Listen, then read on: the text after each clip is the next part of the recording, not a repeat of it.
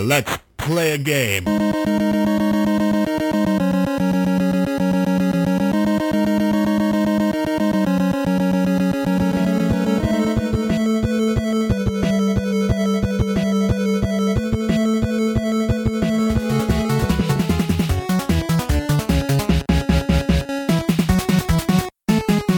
Is it worth it?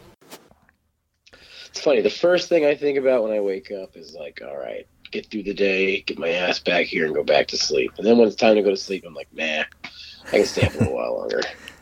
I'm close to that as well. I'm always looking forward to coming home, and even if I'm like falling asleep at work, as soon as I get home, I always manage to find something to do. Here lately, I've been watching a lot of magic videos. I'm getting back into it.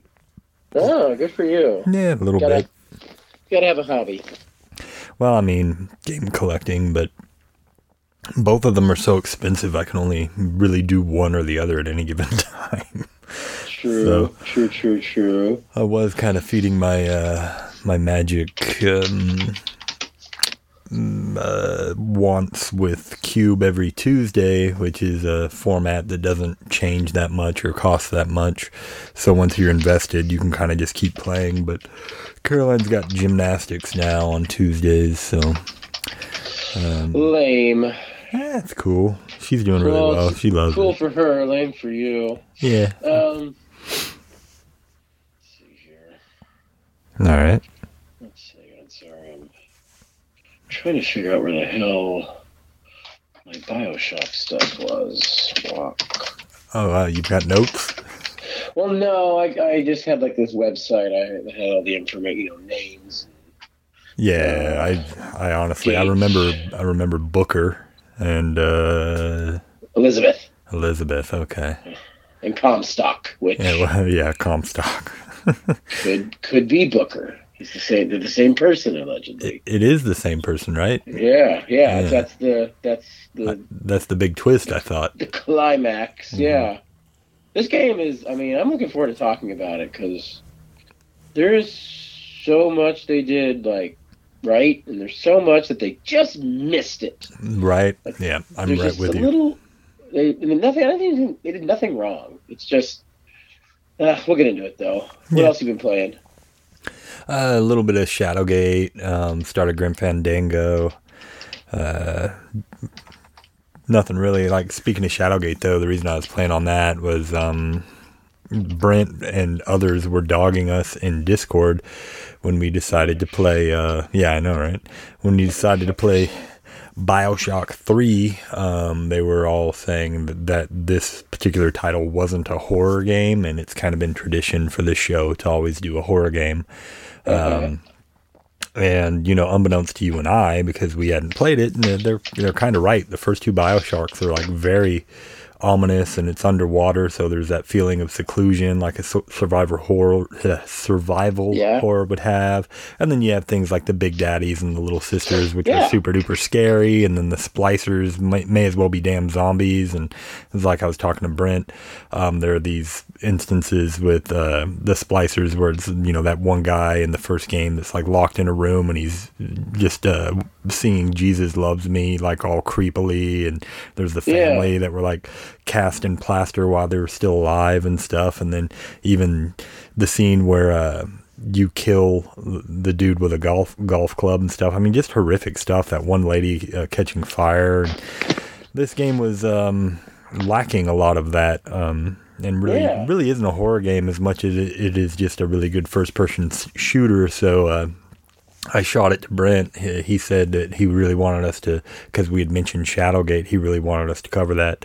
So I said, why don't you come on and do a show with me just about Shadowgate? And he was game. So he and I think it was day before last, recorded about 50 minutes on Shadowgate. So at the end of this episode, dear listeners and James, we'll have additional content of Brent and I discussing Shadowgate and various other things. We get into a little bit the whole thing going on with not Bethesda.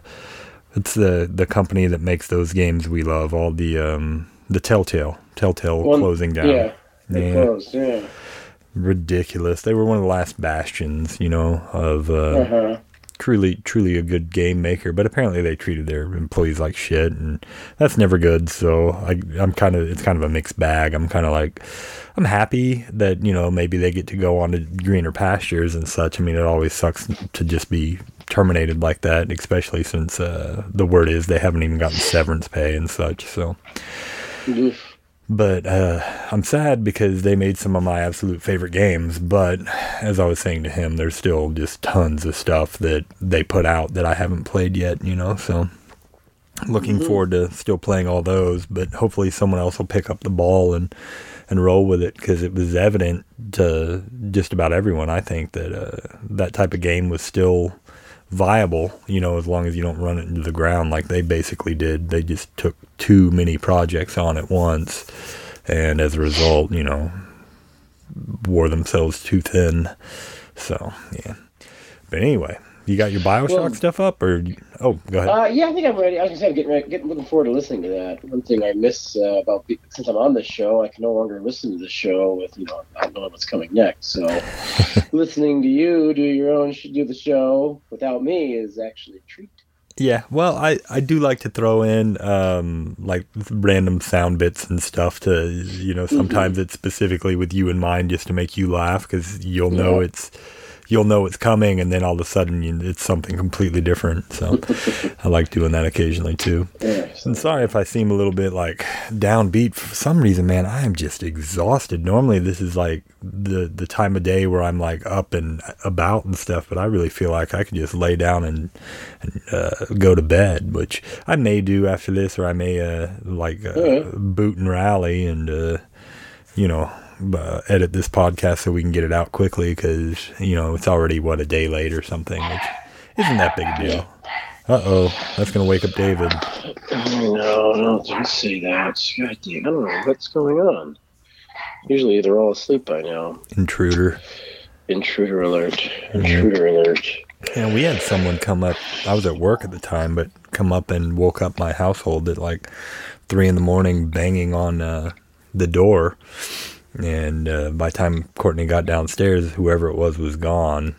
And judging from the cameras, all we could see were 2 male shoes. So I have no idea if there was an accident or, what had happened and why they singled out our home, because we're kind of in the middle of the block. So you'd think if something happened, they would have went to a nearer house. But who knows? It was probably, my best guess is it was probably my crackhead next door neighbor, who is usually up at 4 a.m, and wandering around outside in the dark, in the rain. It doesn't really matter. She's great, and gotta love that. I really do live in a good neighborhood, except for that one chick. Oh, and the creepy guy across the street. All right. So you been playing anything else, or? Not a whole lot. I think I told you I beat Link Between Worlds, so I ordered Ocarina of Time for the 3DS. I've been playing that a little bit. The game still holds up pretty well. Right on. Getting through it. I've also on my phone. Have you heard of Evoland? No.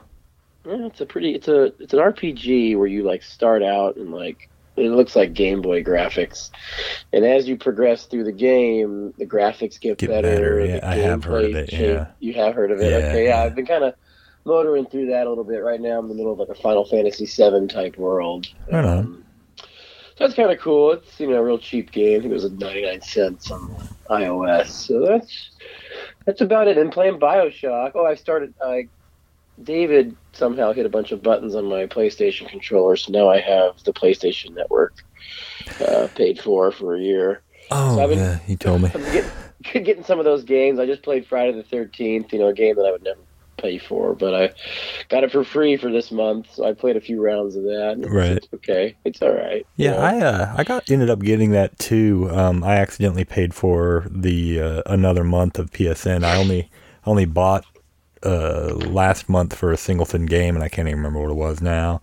And I thought I had it set up to where it wasn't going to charge me again, and then it did, and I was like, oh great, well what are the games this month? And one of the games was Read Only Memories, which is based off of Snatcher, and I've never played it. I think Jeff Lupton, the voice of Gillian Seed, actually was in some of the commercials for the game, if I remember right. Although I don't know if he actually voices anything within the game.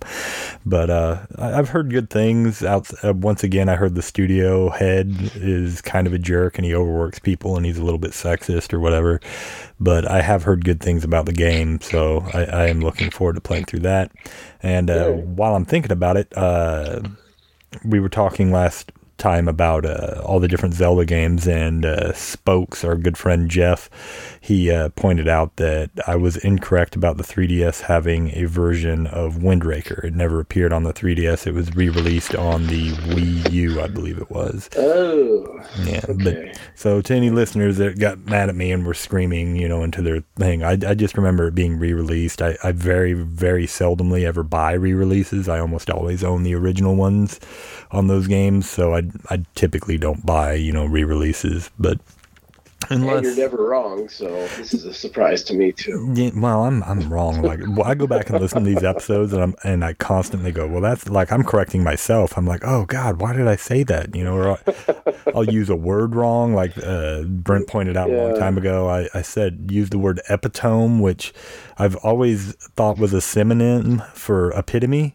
And that was in our Castlevania Symphony of the Night episode. And he like wrote me on Discord. He's like, epitome? What the hell is that? And he like sent, how it's supposed to sound. And I legitimately thought it was two separate words with the same meaning. No, they're one and the same. It's just like epitome doesn't seem like it should be spelt that way at all. I always thought it started with an I, and maybe I just dodged it in all the novels that I've read over the years. But yeah, I do a lot of things. I think in the Snatcher episode, what was it? I said breaking the third wall when it was supposed to be breaking the fourth wall or something like that. Just little things that I go, oh, what did I do? And then it's okay. We're on the fly here. Sometimes our brains are not functioning right. Right. So, you want to get into BioShock, or you got anything else? Let's get into BioShock. All right. This game is so I completed it, and you completed it. We both did, yeah. We've both gone all the way through. It's a lot of taste. It's a full-on playthrough. Yeah. It's not too long a game. It only took me, 8.5, 9 hours, something like that. I think I beat it in 3 days. It went down pretty easy. I was initially I was worried that I wouldn't be able to persevere, because whereas like the other BioShocks always had me at the edge of my seat, and I really enjoyed playing them. This one at times I did feel like got a little bit boring here and there. Oh, I agree. Yeah. Then something, the game would change though. Yeah. And it would lure me back in, and then like you said, it would start to get a little weird. Just enough. Boring. Yeah. And then the game would change. So.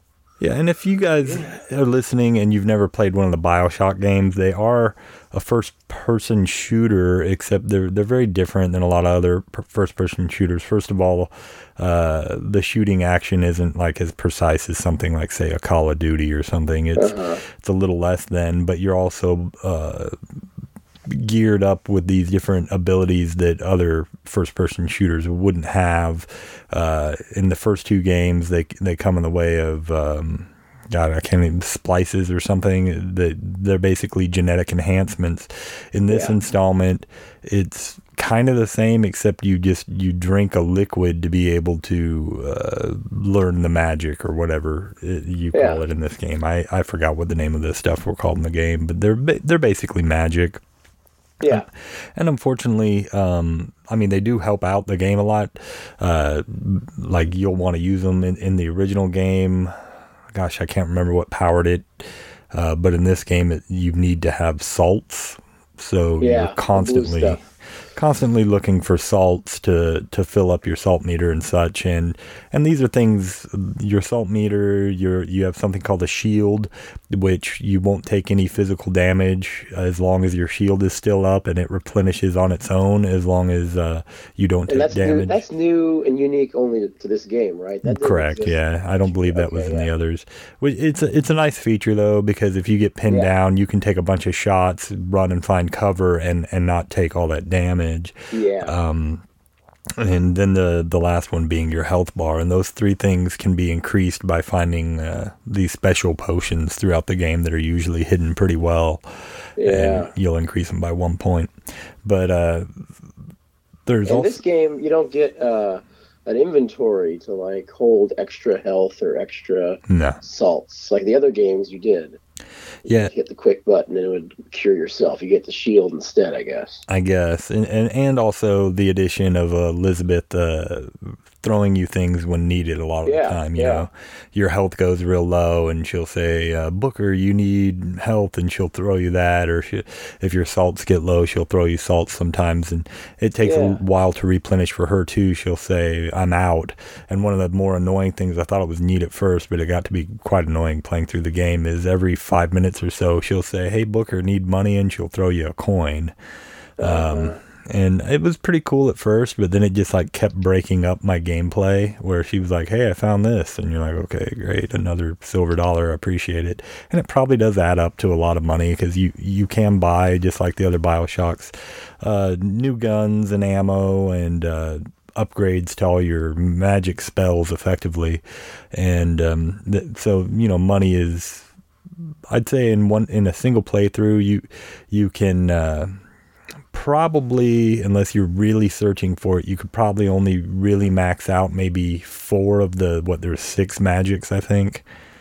So There's 6 or 8, yeah, something like that. I think there's 6. Let's try and figure it out, James, because the ones I used the most were the summoning of crows, which is just like it sounds. You can summon a murder of crows to descend upon your enemies, and they'll like peck at their eyes and whatnot. You can also hold the button to set a trap, where if anyone walks in that area, then these crows that are all pecking around the area will attack that person. And then its upgrades are, when you kill an opponent with that, it automatically sets up their body as a trap. So if anyone walks near their body, they also get pecked by crows. And then I think the other upgrade is like it deals more damage or something. And interestingly, sometimes on these magics, you can use 2 of the magics in succession to be able to do even more damage. And the next one that I used the most was the Devil's Fire, which is, you know, a fireball. And again, you throw it and at an enemy, they catch fire. You can also throw it on the ground to create a trap. If they walk over it, they'll catch fire. And if you use the crows and then immediately throw the fire into the crows will catch fire and deal additional damage. Yeah. It's a really cool looking thing too, man. You get these crows flying all around, then you catch them on fire, and all of a sudden the crows are catching everybody on fire and flying on. It's awesome. Yeah, there's a few of them that mix like that, and I think every one has at least one that it'll mix with, but that was the only one that I really used a lot. I used Possession. Oh, yeah, that's a good one. I just, like, when a battle would start, I would throw this, like, green lady at this, you know, random enemy, and that enemy now works for me. So now they're attacking the enemies are attacking them, and then I would move up around the other side with, you know, that diversion and come up behind people. Yeah, for sure. Never used the second effect, like holding and releasing it to start a trap. Oh yeah. But yeah, that was my main one, and I also used. I think the crow one was another one I sort of used, and there's one that you can make a shield in front of yourself. Right. I can't remember what it was called. Going through them here, I'll read them. Let me read them for you. Sure. I do real quick want to mention though. There's also on the possession. You could also possess shops and make them get like. Because all the shops are automated robots, they would spit out all their money if you possess the shop. Yeah, and that was really helpful. And the machines also, if you found like a flying, there we go, machine, you could possess that thing. Yeah, those were great. Or like the presidents and the... Yeah, that was only for limited time. They would switch it on you again, but they were still great. Yeah. So you got Possession, you got Shock Jockey. Yeah, and that's the lightning one. And it's much like you would think. It deals a small amount of damage while paralyzing the opponent, and you can also, like all of them, I think, set up a trap. Yeah. Yeah, they all have a trap. And sometimes it was used to power various things too. You would have to shoot shock jockey into a battery or whatever to turn on a gondola or something like that. I think there were puddles lying around. Were the puddles for the electricity or for the other one's called undertow? Right? There were puddles of like oil in some places that would make your fire like incredible, and I think there were puddles in other places that were of water that would increase electricity. I don't know if there was anything that increased crows. Murder of Crows is the other one. Oh, Return to Sender. That's the one I was thinking of. You get the magnetic shield. Yeah, and that would like shoot things back. I 100% didn't use that one at all. I used that one a little. Devil's Kiss. That's when you talked about Charge. I never used Charge. That was the one where you just like ran forward real fast or something, right? Yeah. Attack. Bucking Bronco. And that's another one I didn't use much. I remember it comboed with Undertow, I think, yeah. And then Undertow was... Yeah, you would push them away with water or something, and you could also grab them and pull them towards you or something like that. Yeah. Again, I don't know. I throughout most of the game, my whole deal was I was using the Clint Eastwood 45 looking gun because that mofo was just like a showstopper. You hit almost anything one time and it just went down. It was amazing. And then as an alternate weapon, I usually had... one of the machine guns or a shotgun, and depending on what kind of stuff was in the area, I might have something else too. I liked some of the bigger guns. There's a lot of guns in the game, rocket launchers, normal pistols, etc. Almost never used the melee attack in this game. It was really weak compared to other games, and there wasn't many upgrades to it that I was aware of, if any. In the other games, you could actually maximize that pipe wrench and like really go at some dudes.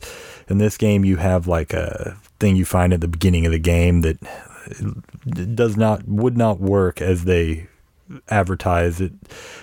It's supposed to be like kind of like it's got a flywheel on the end of it that's got 3 hooks, and it's supposed to grab onto these tracks that are in the air all over the place, and you can like ride the tracks, but you also use it as your melee weapon where you just like smack people in the face with it, which sure.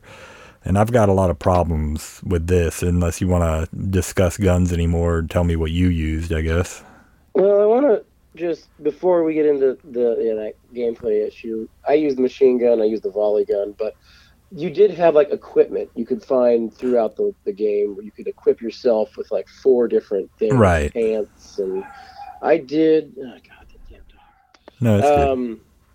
I was able to equip myself with something where like 50% of the time, if I used melee, it would like set the guy on fire. Yeah. And the other 50%, it would like electrify him. So my melee actually was pretty strong later in the game. Okay. Yeah, I used one for a while that was like, if you use melee, it will deal additional damage or something, and then take possession of them for 5 seconds with a 20% chance or something. And that was interesting to use for a while, but ultimately I found something that was just much better. I think it increased like or decreased the amount of salts used or something to cast magic. I remember I found some stuff that was like really good with magic, and I basically became a magician after that point. But yeah, you find, and there's a lot, and I know I missed a lot because I didn't really use a walkthrough playing through this game. And I think you probably shouldn't, because it would probably ruin a lot of the exploration and such for you. Well, on that note, I want to mention like the game. You should have had a map. You should have had a little map in the bottom right-hand corner, that kind of where you could have like put waypoints on, or at least like it would have like highlighted like, hey, a door you never opened, or a lock that you found that maybe you should come back to, or something. You're 100% right. Yeah, it's real weird that a game, any game with exploration in it at this point, wouldn't have some kind of map, at least one where you could hit a button and refer to. But yeah, I don't think there is one in the game. You know, I remember I did look for one for a while and didn't find it, and was just decided either I was an idiot or you know, maybe they just felt like you could get along without it. And you can, for the most part, because it's fairly linear.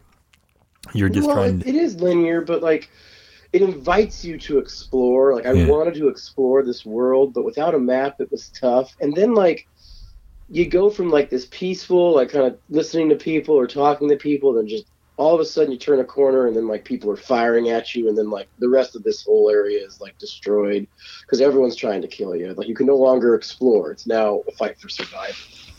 Yeah. So I wish there was like a way you could like, put your guns away and like no one's gonna mess with you until like, okay, I'm done with this area, ready to continue the story. Pull your guns out, and then the people start going ape shit or something like that. Yeah, I found it particularly tough in the area like where you go to the slums basically, and like there's all those people, and initially they're not attacking at all, but all you have to do is slip up once, and then everybody is out for blood. It didn't make 100% sense to me and stuff. I actually reset the game like 3 times, trying to do it more peacefully, like you say, not attack anyone or anything, but eventually someone recognizes you turn a corner and someone would be like, there he is, and then you're in a gunfight, and then everybody around you and it's like, okay, I hated that. Great. Yeah, I didn't care for that either. But to get back on the whole thing with the arm. Yes. This was one of my biggest qualms with the game. It was like, I'm all for grappling hook style mechanics in gaming, and that's essentially what this is. But instead, like, all they had to do to make this awesome was, one, make it not look so goddamn stupid, because there's no way that would work the way they intended on those rails and such. But I'll let that slide for video game reasons. But instead of like shooting out an actual grappling hook that would then like, Bionic Commando draw you in style and then do what they were wanting, they just had Booker like jump his ass like 80 feet in the air onto whatever, and it was like, wait a minute. When I'm playing the game, you have a jump, and when you jump, like all throughout the game, there's these ledges and things you want to jump onto or over or whatever, and you just can't get to it. Meanwhile, anytime there's one of these air tracks, you can just target it and hit, I think, triangle, and he will like all but fly Superman style toward this thing with just a mild grunt and attach himself, and like I said, maybe not 80 feet, but certainly 20, 30 feet. These jumps are like 4 and 5 times higher than anything you do in the game. And, he clearly can do it, but then you as the player aren't able to reenact that in any way for gameplay. And I was like, okay. It maybe it's just me, I don't know, but it could have been addressed with, like I said, just an actual extending grappling hook that retracted or something, but whatever. I don't know why it was even in the game. I mean, I guess it was in the game because we're in a flying city, so they wanted him to be flying around. But yeah, because I didn't really need it. I mean, no. In fact, it made things confusing. It was disorienting. I didn't care for it at all. I mean, Spider-Man does it right with like your web slinging. Sure. You know where you are. You're flying around the city. This thing, and you get in a rail, and you just shift around, and you're turning around, and you're like, we're going in circles effectively. And it's like, who would build a city like? Even if this is something that's, you think, okay, this is practical for reasons. I couldn't even tell you why it would be, but who would build it to where they're just like, all right, we're just going to make a big circle around this one area, and every now and then they would throw like a bone where there was a separate track where you would have to at a certain point jump off that rail onto another or something, but it was really bad. I didn't care for that at all as far as mechanics go. I guess that's it for mechanics. I mean, that's pretty much it. You got your magics, you got your guns, and you got your sky jumping, I guess. I don't know what the hell that is. But, but it played well enough, and it's gorgeous. This game is certainly one of the most beautiful games for the PS3 era.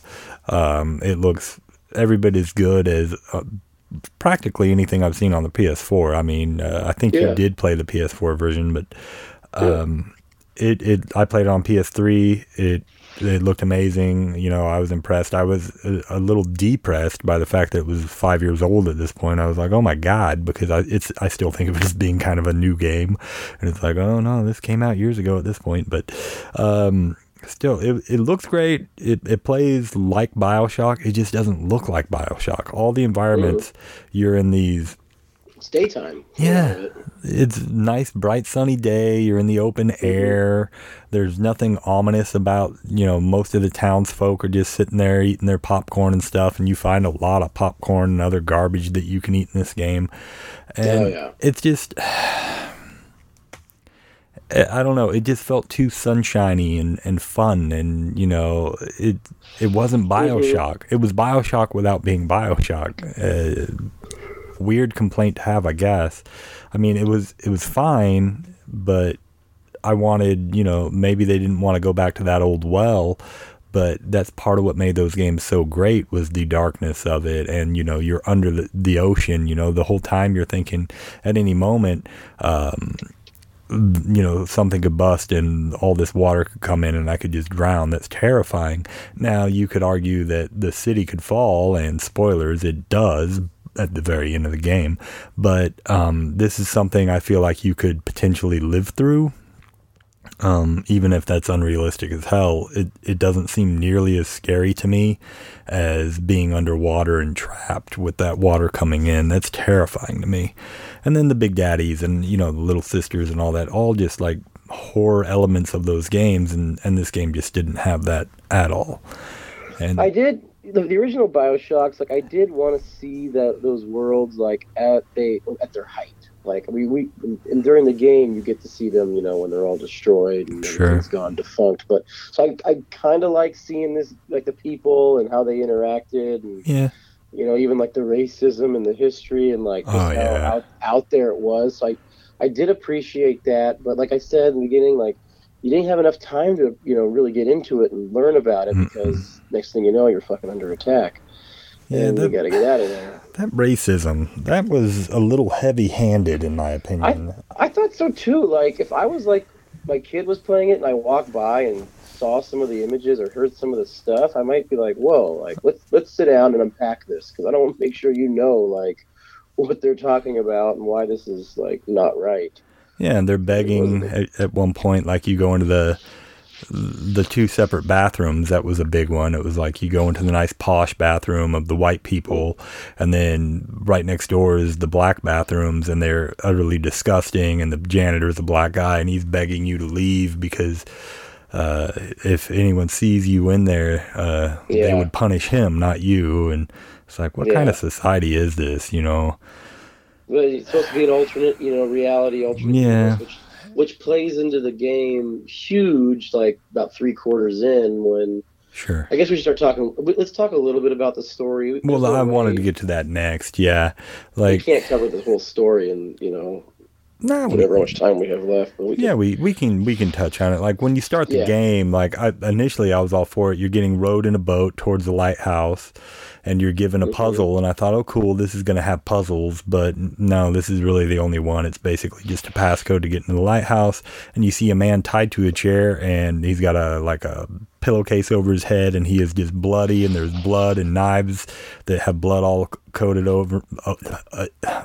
all over the place. And I was thinking, this is my horror game right here. And that's literally probably the scariest moment of the game, or the most visually like traumatizing. I mean, there's a few other minor things, but nothing really. And then the whole damn lighthouse is just a rocket ship that shoots you to this other land that's floating in the sky, and you're tasked with the job of find the girl and give the girl, and everything will be forgiven, right? Yeah.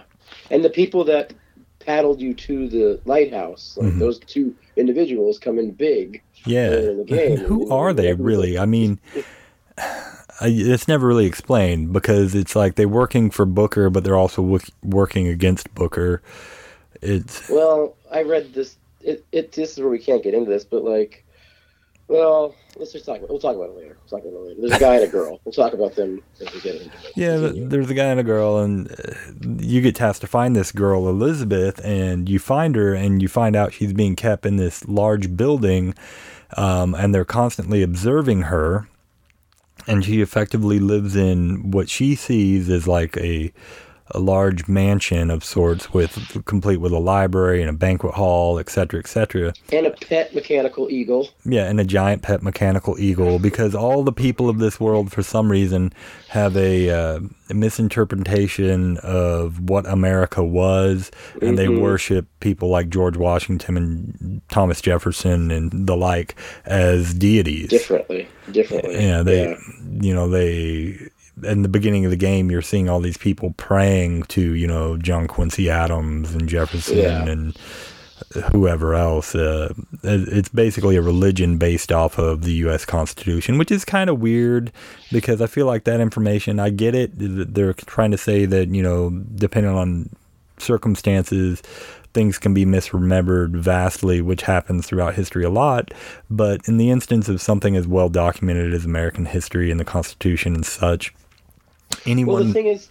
Go ahead. Yeah, well, the thing is, it's supposed to be like an alternate reality, alternate history, but they chose, two strange events in our history, the Battle of Wounded Knee and the Boxer Rebellion, to, show, in a differently, where I think they should have, just pick something that's more familiar, maybe like the Boston Massacre and how we massacred the British. So to really show that that didn't happen in our history. This is a totally different something that universe. Your layman would be able to pick out a little easier. Yeah. Instead of Washington crossing the Delaware. Something else. Yeah. Something where it's whoa, it's kind of our history, but no, it's a different take on our history, or something different happened in this world in our history. Yeah, I would have liked it better if they had started during the Civil War more, that whole era, and because that's more well known to everybody than early history from American. The Confederates win, and then yeah, exactly. That would have been amazing, because that would help to explain why they were so racist and backwards in those, But or the Union won and the Confederates lifted up into the sky or something. That would have been amazing. Have their own country. Why didn't they hire you, James? I know. I've applied. But you find this girl in her house, and she's desperately wanting to get out, and you're able to observe her the same way they observed her, through these two-way mirrors. And you see that she has this very odd ability where she can open up rips in time and space to be able to not necessarily go herself, although later you are able to do that a couple times, but to bring things forth from these alternate realities. And they're typically depicted in black and white and kind of look like snow on a old CRT TV or something. They're kind of sketchy looking, but they work just like anything else would. If she were to bring a gun from another world, you could shoot that gun to kill someone in this world, etc. She could bring forth food or whatever. And this comes into play later in the game when you do save her. You save her initially here, run away from the big bad bird that's trying to grab her up. And she's able to use these abilities later in the game, not initially so much. There'll be points where she can pull things forward, either a big bucket of ammo or a big bucket of rations or a turret or whatever it might be. She can do all these kind of cool things for you. And once that point hits, she becomes much better gameplay wise, because other than that, up until that point, all she really is doing is finding you coins every 5 minutes and occasionally throwing you salts and the like when you need them. Yeah. That's one of the ways the game evolves. You start out with just weapons, then you get your vigors, then you get her, then she brings you stuff, then she starts opening up rifts. So it does kind of evolve, and it gets more interesting. I'll tell you, the best line in the game is, I don't know who said it, or the game just paused and told you, you don't have to protect her. She can protect herself. Right. I was oh, thank God. So I think the second one, that was a large part of the game, protecting those little girls. Yeah. And that got fucking horrible. It's annoying, yeah. I mean, it's always annoying. They heard us loud and clear. We don't want to protect people. Just let them, they're going to be with us, they're with us. That's the whole thing. Escort missions for any game are almost always universally one of the worst things you can do for a game. It's escort missions and ice stages on levels where the ice is slippery. It's we don't want this crap. No one wants it. We don't want that. Yeah. Artificially making the game harder. Or warps that warp you to random places, like old RPGs that used to have those warp tiles, and you'd have to try and like make a map mentally in your head. That kind of shit can just go. No one wants that. It'll make me stop playing a game. I'm just no, I don't want it. And in this game, and the only other one I can think of that did it right was Ico, where it's an escort mission throughout the entirety of the game, but it never feels like it because you don't really have to watch out for the other person per se. They take care of themselves. I guess there are points in like The Last of Us also does it pretty well, but yeah, actually now I think of it, it does it very well because Ellie can really handle her own and actually helps you out throughout the game a lot in that one too. That's a great game if you haven't played it, James. My God. I have not. It's one of my all-time favorite games. It's so good. Man, add it to the list. It is so much better than BioShock 3. BioShock 3 is good though. I mean, we're going to get to it, but there's a lot of merits to it. Yeah, there is. If you want to continue on with the story, by all means, because it all gets a little fuzzy for me up to the end. Like, the first thing I'm going to talk about is like the word infinite. There are infinite universes. If you need like a lesson on that, watch the Star Trek episode, Next Generation. I think it's called Parallels, where Worf is like thrust into infinite universes. That's what this game becomes. Elizabeth is able to like open up rifts, and you go into different like worlds, which I thought this was an area they really missed. Like they should have somehow did a better job of like showing you a world and then sending you through a rift, and you go back through the same world, but everything's changed and different. Mm-hmm. I didn't feel they kind of did it. Not well. But they didn't do it well enough because we didn't know the first world enough because we were under attack the whole time. So I didn't get a chance to really get to know like where everything was and what posters are on the walls and what people are saying and doing. Because the other world, it was different. It was like Comstock wasn't he's the main antagonist. Mm-hmm. He wasn't around. It was the other group, the Vox, I think, the rebels. Yeah, like they were in charge. One world you're a hero, and another world you're not. They're under attack in both worlds anyway, so it's like, one world the Chinaman is dead, and then the other world he's alive but married to a different person. What they really needed was for Riker to come in and be surrounded by Borg and say, the Borg are everywhere, and then you have to destroy Riker so that he doesn't. Yeah, that's a reference. The game, I remember that was the ship that. Now we're getting to Star Trek, which is a wonderful show. But that's a whole amazing podcast. We'll start that one later. Yeah. I don't know. The story does well. You're leading Elizabeth. You're trying to kind of half escape with her, but you kind of betray. You're kind of in two different worlds. You have these two people that told you to get the girl and come back and your debts are repaid, but then you start to like Elizabeth. So you're conflicted. Ultimately, you choose Elizabeth, of course. Yeah. Although there were points in this game where you have to make a decision about stuff, like whether to let people live or die. And I don't know if if I chose the other route, if anything would happen different. Does it even affect the story? Because like one of the big ones I thought was going to affect it is when those two creepy ass, the man and the woman that are throughout the game that you don't know what side they're on, they offer you a card each. One has a cage and one has a bird. And I chose the bird, and I don't know if that affected the game at all. I chose the cage, so I don't know. Yeah, I don't know. Okay, well, maybe we can discuss our endings, and maybe you got a different one than I did. I don't know. I also chose like heads in the beginning of the game. It's the same two people, and they're throughout the game. And the thing I read online is like it was the girl originally, I believe, and she's the doctor in charge, the scientist in charge of discovering like this.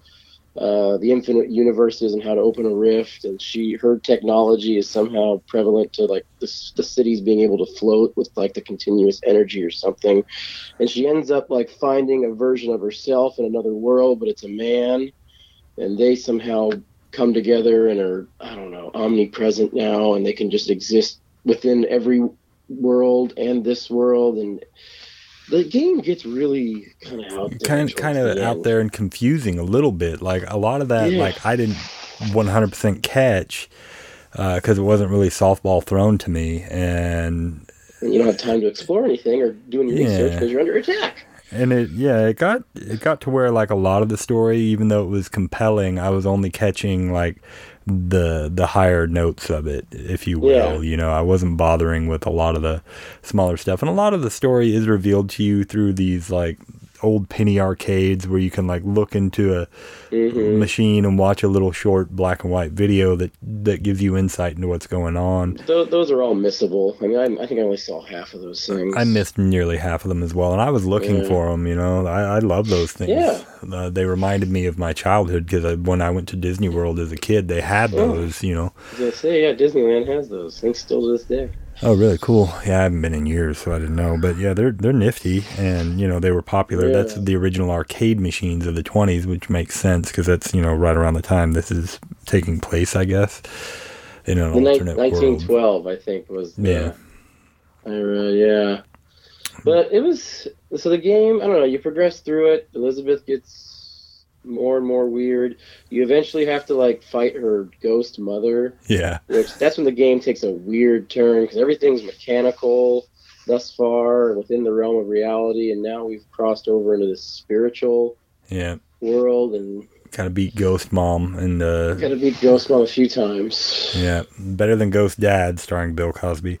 But yeah, you beat her up and explain to her like something like, I'd never meant to do this or whatever. Yeah, it was my father the whole time. Forgives you, and yeah, it's convoluted. And then you're supposed to, this eagle is always around, and it's kind of terrorizing you the entire game. Yeah, it's always following you. But then you become friends with it, and then it becomes your best ally, and the end of the game, you're using it to destroy Zeppelins as they're flying in trying to destroy your ship. Yeah, because you finally discover the code. Like, you get ripped into the far, far, far, far future by Elizabeth. She pulls Booker forward like 40 years or something, and Elizabeth is an old lady at this point, and she basically takes over for Comstock, and she has created this world that is basically terrible. It's just a future dystopia, and she wants to change that. What had happened was Booker was supposed to save her, and he never did, and she ended up being like tortured and molded into the form of Comstock, and she did so, but as a last-ditch effort, she reached back out to Booker, pulled him forward, gave him a card that said she let her to herself or something like that, right? Yeah, it said the answer is in the cage, I think, and you don't discover until like the very end of the game there's all those president things that can summon this bird through a series of notes, and she pulls free the little it's like a metal pan flute, and she plays CAGE in order, and that's the code to be able to control the bird. Call that bird and kill the Zeppelins. And then the bird is under your command, and that's what I was going to ask you is like, because I chose bird and you chose cage, I thought maybe the ending would be different, because I was thinking maybe you choosing cage, like the bird didn't help you at the end.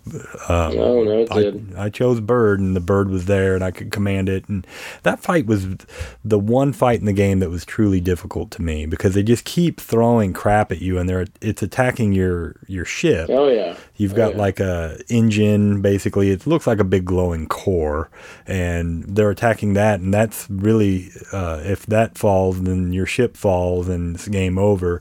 And they just keep throwing Zeppelins at you, which throw more enemies and more enemies. And I tried. It took me 3 tries to beat that, and I finally had to I didn't mess around with like jumping on the track that was above that circled the whole ship that they wanted you to use. I just stood right in front of the core, and as things came up, I hit them with crows and fire, and I just set up as many traps as I could. And when the presidents came, because there's these giant presidents that have rail guns, they're dressed to look like George Washington, only 8 feet tall, and they come at you, I would just take possession of one to like kill the other, and then I could handle one at a time, kind of thing, and it kind of cheesed my way through using that method.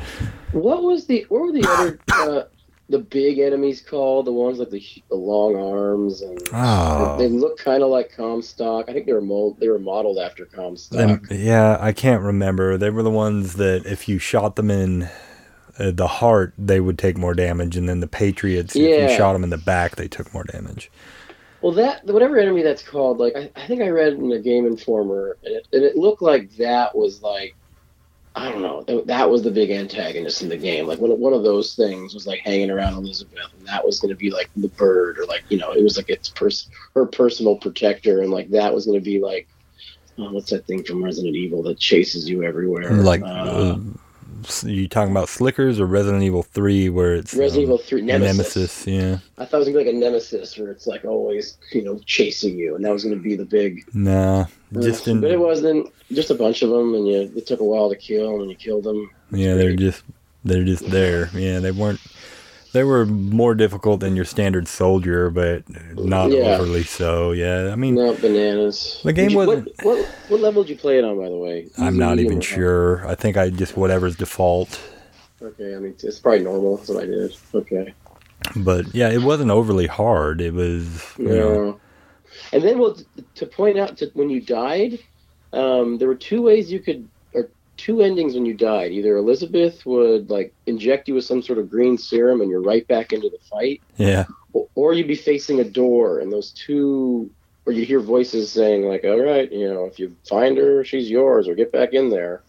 And I guess and this is going to just start getting crazy, but if you saw the door in the real world, you actually died, and you were this was now a different universe, a different timeline where you survived, and they were just showing you that you're now entering back in as a different Booker. Oh, I never got that one. If you could, I read that. That was a theory someone had. That's like, yeah, now you're a different. It's because this game, as we'll get to the end now, it's like the multiple universes are shown in this weird like lighthouse scene, and you get to see different timelines and different versions of Elizabeth. At least I don't think you see different versions of yourself. Yeah, the only part of the ending that got me was the baby thing.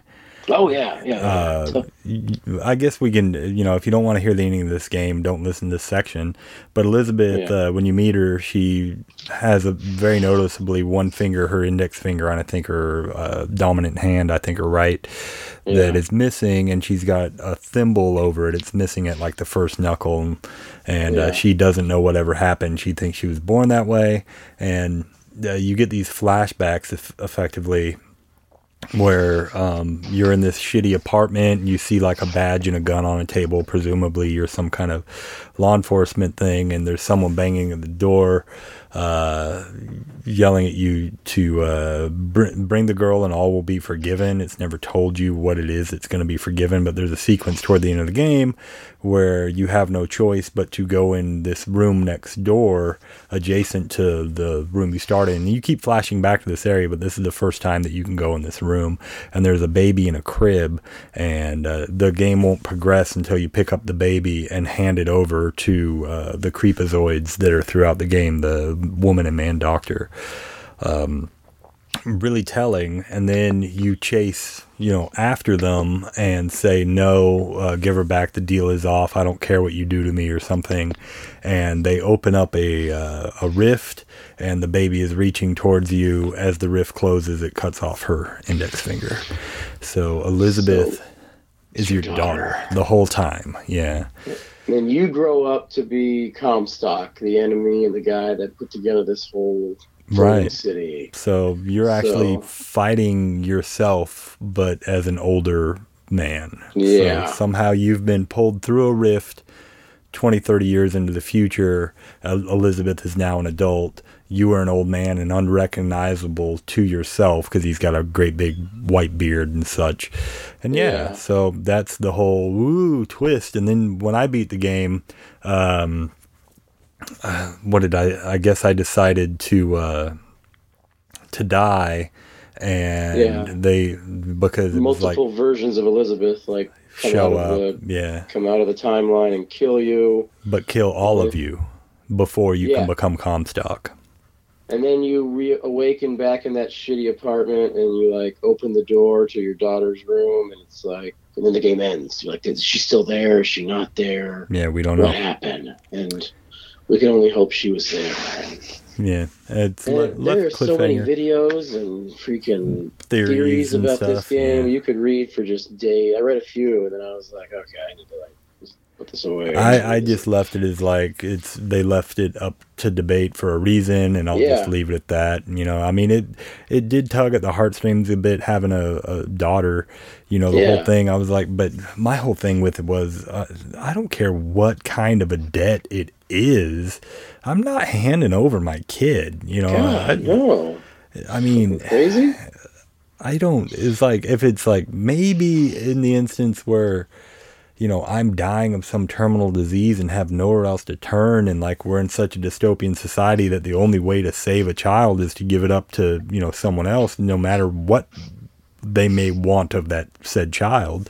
Like that's the only instance where I could see where it's like maybe I would give my kid over. Other than that, it's like, no, man, there's nothing you could do to make me give my, you know, I mean, is it money? Is it what? And he, you know, he's reluctant about doing it, but he, you know, does so. I stood in that room for, I don't know, I waited a good 2.5, 3 minutes before I picked up the baby. I think the doctors, even at some point, they say, eventually you'll have to do it. There's no other choice. And I was like, all right, I get it.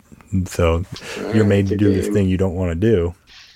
But, I mean, it tugged at my heartstrings a bit, being a father, but I don't know. I feel like overall the story was good, and like that scene in particular was pretty heavy shit, like you said.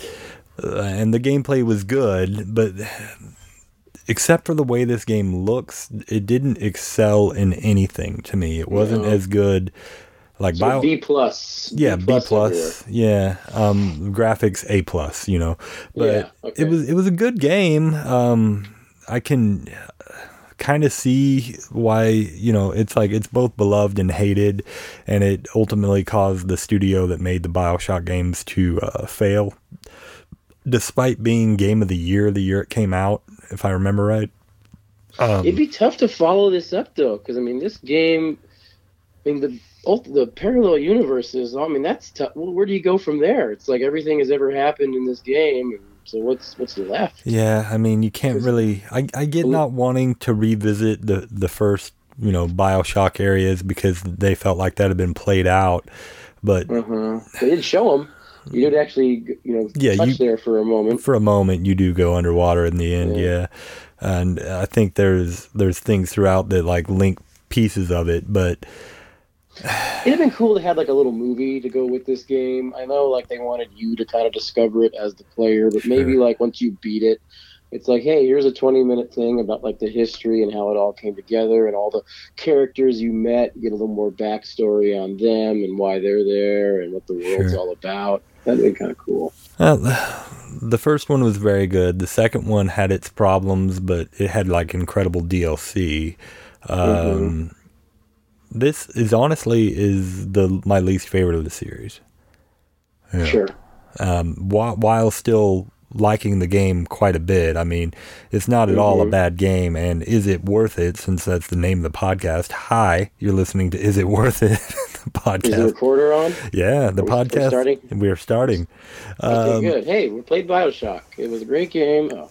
Yeah, but it's like, you know, a $5 game because it did sell so massively. If you want this for the PlayStation 3, you can get the Game of the Year edition for like $5 or something. I think that's what I paid for mine. And there's no reason you shouldn't play it. It's so short, it goes down easy. But if you're expecting it to be like BioShock 1 and you haven't played it, maybe, you know, unless you're really starving for that type of game, maybe skip this one. And if you haven't played any of the BioShocks, play the first one. It's my favorite. I think it's the best game. By far. It's maybe a little clunky now comparatively, gameplay wise. The one thing with the first one is I don't think you could have your weapon and your magic at the same time. You had to like alternate between the two, which was kind of a pain in the butt. Right. Yeah, I remember that now. But that's nitpicky. Yeah, you know, you get used to it real quick. It wasn't a big deal. But yeah, I maybe part of it was that I had hyped this game up so much in my head too, because it did win a bunch of awards and stuff, and like I've been waiting to play it to find a reason to like, okay, I'm gonna finally play BioShock Infinite. So I was really stoked when we finally came up to the mutual decision of playing it. I was like probably thinking, this is gonna be one of my all-time favorite PS3 games, and it more or less sits right at the middle. It's a very good game. It's not bad.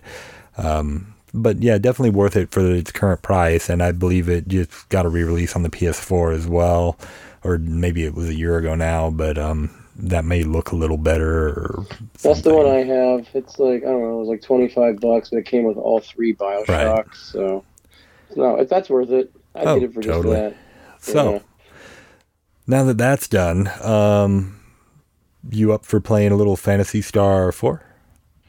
Fantasy, I am. I was thinking we could do it.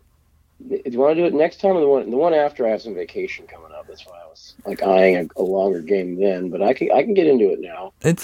I think it's only about a 20-hour game, man. Oh, that's it? Okay, yeah. It's really not that bad. It goes down pretty easy. If you can get through even to the halfway mark, I think we're going to be fine. And you can play that on the Ultimate Genesis Collection. I have it. There's a version on there. That's what I'm going to be playing it on. And yeah, we've been 3 different versions of that. Yeah, I've got 100 versions of it myself. It's originally on Genesis. It's on the PS2. On the Genesis Collection for that. You can get it on the Ultimate Genesis Collection for the PS3. I believe it's also on the one for the PS4. I have it on the Sega Genesis Classic Game Console that Act Games put out a few years ago. It's on there.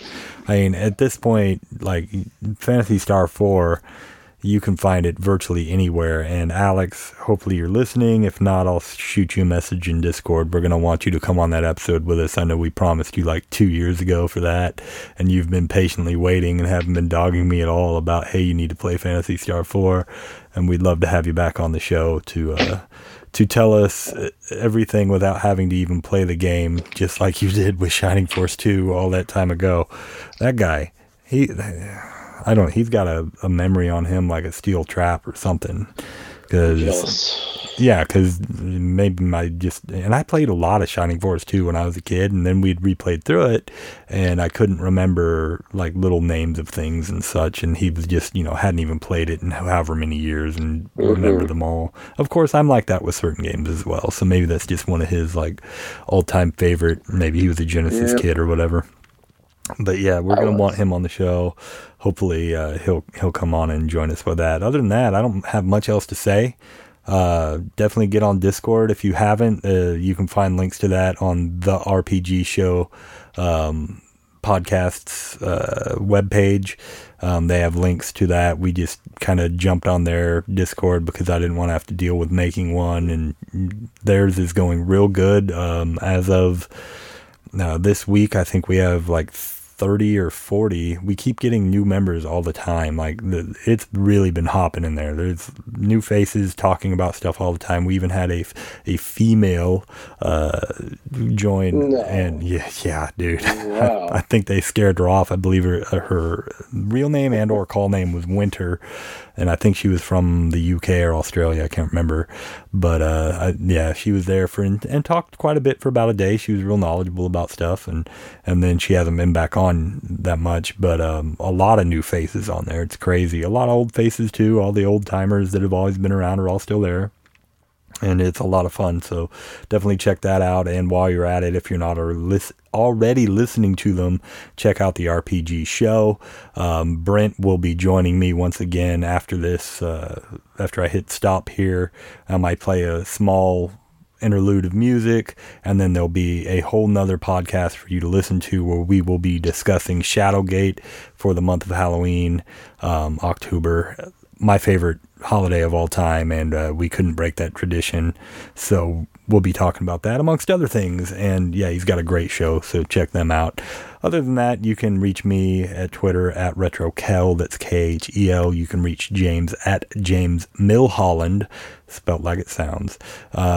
You can email me at Simon, not Simon, simonbelmont@outlook.com, and you can reach James at goodbuddyjames@gmail.com. And I haven't got an email in a long time. So I got one just like a week ago, and I done forgot. I get them occasionally. I'm not getting emails as much as we used to. I used to get 2 or 3 a month.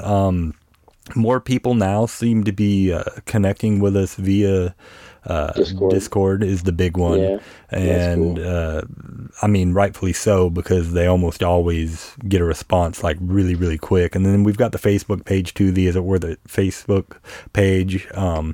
And like my response rate on that, it like says typically responds within a couple days. So if you're looking to get a hold of me, definitely check out Discord. I'm also on Instagram. I haven't been posting as much, but you can find me at RetroBlaneJ on Instagram.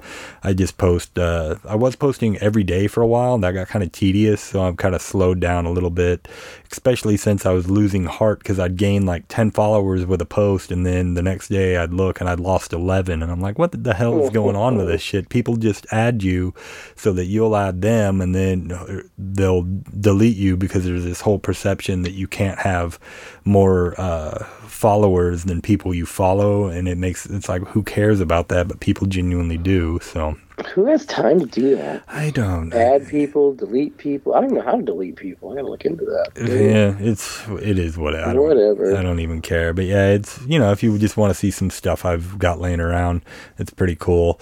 And if you want to email us about like something for the show, you can write in at dumpsterinthetrashbin.net. No, I'm just kidding. Just if you've got suggestions for the show, just contact us any one of the ways we suggested, and we love to hear from you guys. So, unless you got anything else, I think we're good, man. This was a good show. I liked it. Good game, good show. Will there be a BioShock 4? Who knows? According to the internet, it's a maybe. Someone will pick it up. I'm thinking there will be eventually. Oh, yeah, for sure. I don't know where they'll start it and how it's going to go. But you can't have an IP this big and it just go away completely. I say that despite the fact that Lunar really hasn't seen a third game, just rehashes of the first one. That's true. Killing my soul. Anyway, guys. Shining Force never really got their... They're still making Shining games, though. I mean, but they they're just fucking... they suck. Same with Phantasy Star. Okay, let's not get depressed here. Okay, yeah. Keep it retro. Keep it retro, everybody. And we'll see you next time. Adios, amigos.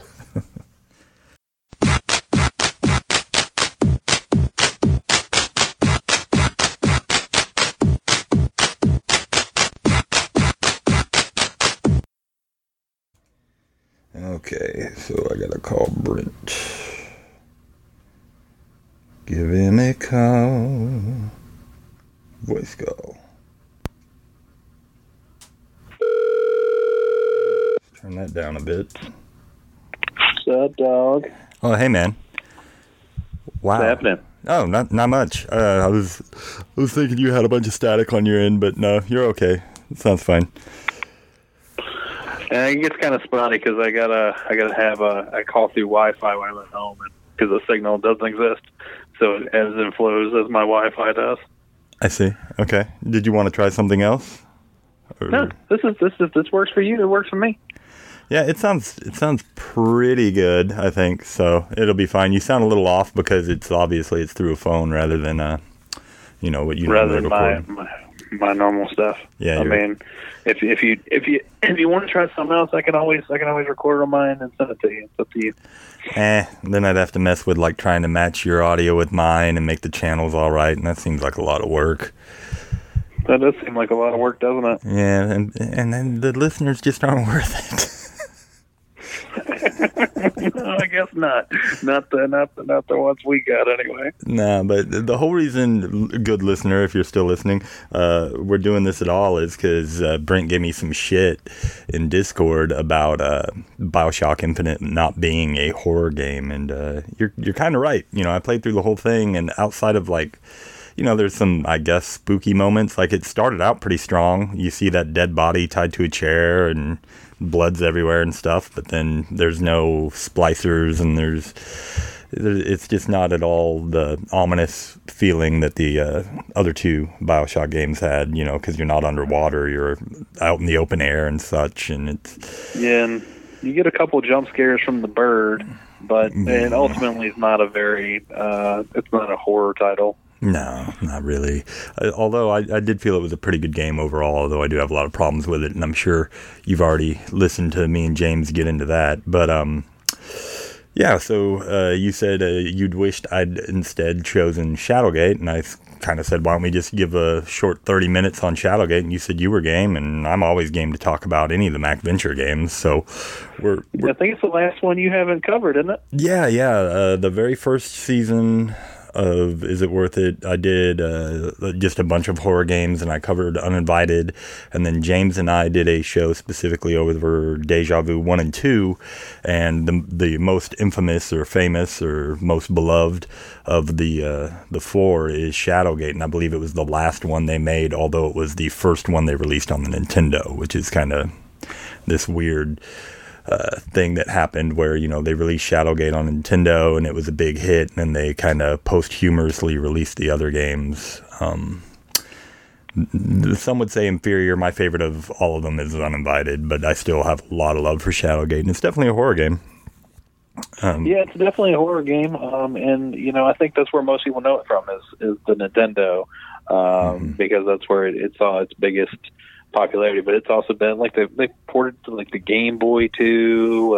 It got a remake or a remaster with updated visuals on the computer not so long ago.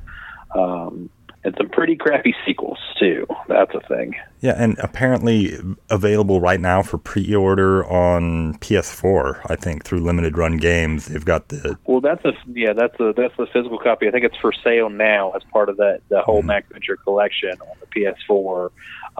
That's where I played it as the digital version of that. For this time around, I bought the digital version and played it on that. It's pretty cool because they actually have like a lot of these they take these old games and you put them on a modern console, and they give you all these filters right to try and make it seem. But I tell you, the CRT filter on that thing was actually pretty good. I was impressed because most of them are kind of garbage when you get these filters that are supposed to make a modern TV look old. But the CRT filter on this one, I was actually quite impressed. I played the whole thing with that CRT filter on. Is it like any updated graphics or anything on that version, or? No, never. They're strictly the old game ported. You get you don't even have really any additional. So sometimes you get like cheats or unlockables and stuff like that. But they're just the collection that's been ported. You get the little borders to the left and right because obviously it's not in that 16:9 format. Yeah. So, but then you get a few filters, and that's about it. It's not. I mean, to have the physical edition from Limited Run is cool, but I think the actual digital version is like $5-6. Right. So it's more worth that than I wouldn't pay $30 to have a physical copy of it, as cool as it is. Yeah, I actually hovered over the ordering button on that earlier in the week, and really kind of soul searched and was like, what am I doing? I'm buying games I already own again just to have them, on a system that's more conveniently set up, because my PS4 is always set up, and I almost never have the NES set up anymore. Yeah, I mean that all makes sense, and and it's worth the $30, like if it had something else in there, but with it just being the 3 games, I wouldn't play that kind of ball. But the digital version is more than worth it because it's only a couple bucks. Like I'd pay that to have it on like a phone or something. So sure. I'd pay to have it on my PS4. So I went for that instead. Well, let me ask you: did they add like achievements? There are some trophies, but they're not very many. Okay. Like I think there's only like 3 or 4 per game. Okay. Like there's really not. And none of them are like the high end like trophy hunter, like gold, platinum type trophies. It's just like I think I unlocked 2 in my course of doing it. Like die to the break the wrong mirror in the 3 mirror room and get sucked into space. That's a good one. And the dragon melting you are both achievements that I unlocked on this playthrough. And I tell you, this time, man, I forgot how short it was. If you kind of already know the solutions to a lot of the puzzles. I was like, I thought, it'll take me an afternoon, 4 hours, right? Like that's kind of what I thought. Maybe an hour. But no, it was an hour and a half at most. Yeah, you can run through. And that was getting stuck really quick if you know what you're doing. If you remember 90% of it, which I did. I mean, there's a couple of small instances where I was like, no, where's that key again? Or, something like that. Yeah. But I always forget what to do to the stupid wraith. So when you get to the top of the thing, there's a wraith, and you have a torch in your inventory that's labeled torch, but it's not with the other torches, right? And if you examine it says it emits a holy light. And yeah, you examine it's a holy light, but you can't use it on the wraith. It says you're not doing something right. Instead, you have to take one of your lit torches and use it on the extra torch in your inventory, and then doing that will make you throw it at the wraith instead of using the torch in your inventory and using it on the wraith. It's a whole I was like, I know I'm supposed to use this on him, but I don't know what the fuck is happening right now. Meanwhile, he's just standing there watching you go through your bag, and I always find that funny. Well, that's the case with any of them, because it takes, especially the Cyclops. You walk to the room with the Cyclops, and it's supposedly charging you, and it's like, well, I have to get a rock, and then I have to put it in the sling, and then I have to use the sling. Yeah. Hold on, buddy. Yeah, it's funny, but I mean, for what it was at its time, and for those that don't know, because we didn't really explain what kind of a game it is, we just kind of assumed that everyone would know. This is your classic point-and-click adventure. It's probably amongst the most famous on the NES. The only other one that plays in this style on the NES is Princess Tomato and the Salad Kingdom. You're given a square in front of you that shows a depiction of the room that you're in, and then you have a square beneath that, a much smaller one that kind of shows you the different rooms that you can enter from the room that you're in, like doors and whatnot, and they may be locked. Often they are in Shadowgate. There's so many different keys and gems and stuff that opens doors. It's kind of ridiculous. And 6 keys. And then the 3 gems, and I think that might be it. So I guess 12 keys, because the gems effectively act as keys. Well, I guess if you count the gems as keys, is you got the 3 gems, then you have the scepter or the ring. The ring and the scepter open the door in the king's throne room. Yeah, that's kind of a key. Yep. And then you can kind of count. There are some hidden doors as well that you have to either punch, or I think they're all punch, aren't they? Yeah, to be able to... No, the one where you learn E4 is just open. You just have to click open on the door-shaped hole. Okay. And it's like, oh, you push it and air comes flushing out or whatever. Yeah, and then immediately you go into a room with another secret door or something. It's a lot of secret doors in this game. A lot of fun stuff to be had. But yeah, it's just your classic, point and click adventure. You Roomba up everything that you can possibly find in each room, and then you're given these puzzles, some of which are good and some of which are silly as F, like casting a spell to open a globe. You get a spell that's like cracks the world in half or something, and then there's a globe in one room, and you're like, oh, I guess I use a magic spell, to be able to open it, and that's silly as fuck. Some of the weird item deliveries, like when you put the lightning rod on the outdoor patio, and just a weird skeletal hand comes up out of the floor and gives you a thing, and it's a wand. Away. Yeah, it's not even. It's described as a skeletal hand, but it looks like a Muppet's hand. It's just reaching up through the rock. It's purple. It's like pink purple. It's the weirdest fucking thing, bro. And you're just like, what's that? Because it's holding what looks like a stick, and because graphically, it's doing the best it can, But oh my gosh, yeah, I laughed out loud at that. And then once you take it, it just like slowly descends back into the rock. It's so weird, man. It's like, is it radioactive? What is that? What is that? And what caused it to come forth in the first place was the lightning rod, I guess. I don't know. Yeah, some of the puzzles just don't really make sense, but that's part of it, and it's fun. I like the puzzle where there's a book you can't read, and there's glasses in the desk, and you put them on, and now you can read the book. And then you read the book, and much like the scrolls, it disappears right after. I like that too, that little touch. It's just like every time you read a scroll, it disappears, which is nice. I think it was just a way of them to less clutter up your already incredibly cluttered bag. Because, like I said, these games, by the end of it, you're going to have so much crap. Yeah, and some of it you don't need. And then there are, like these point-and-click games of old, there are ways to prevent yourself from ultimately being able to beat the game, like taking the wrong items from the dragon den, because you don't need all those items. So let's say you pick up the 2 skulls and the bone, and then you can't get both the helmet and the hammer. You can. You have to exit the room and go back before the shield gets destroyed. You can take, like, I think 3 items, right? Yeah, but you can never get them all without the shield melting, because I don't think it resets when you leave the room, or at least it didn't on this playthrough on the PS4. Man. Like, I left the room and went back in, and I still got toasted.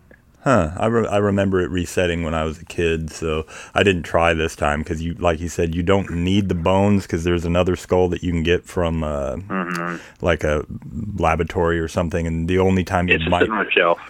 Yeah, the only time you might need a bone is if it's one of the Sphinx's riddles, because that's the way they kind of make all the garbage in the game useful, potentially, is the Sphinx will give you a singleton riddle to let you pass at one point, and all the answers are the garbage items throughout the game. I think it's like the bellows, the broom, the mirror, the skull, and they all have, they're all pretty freaking obvious when you get asked.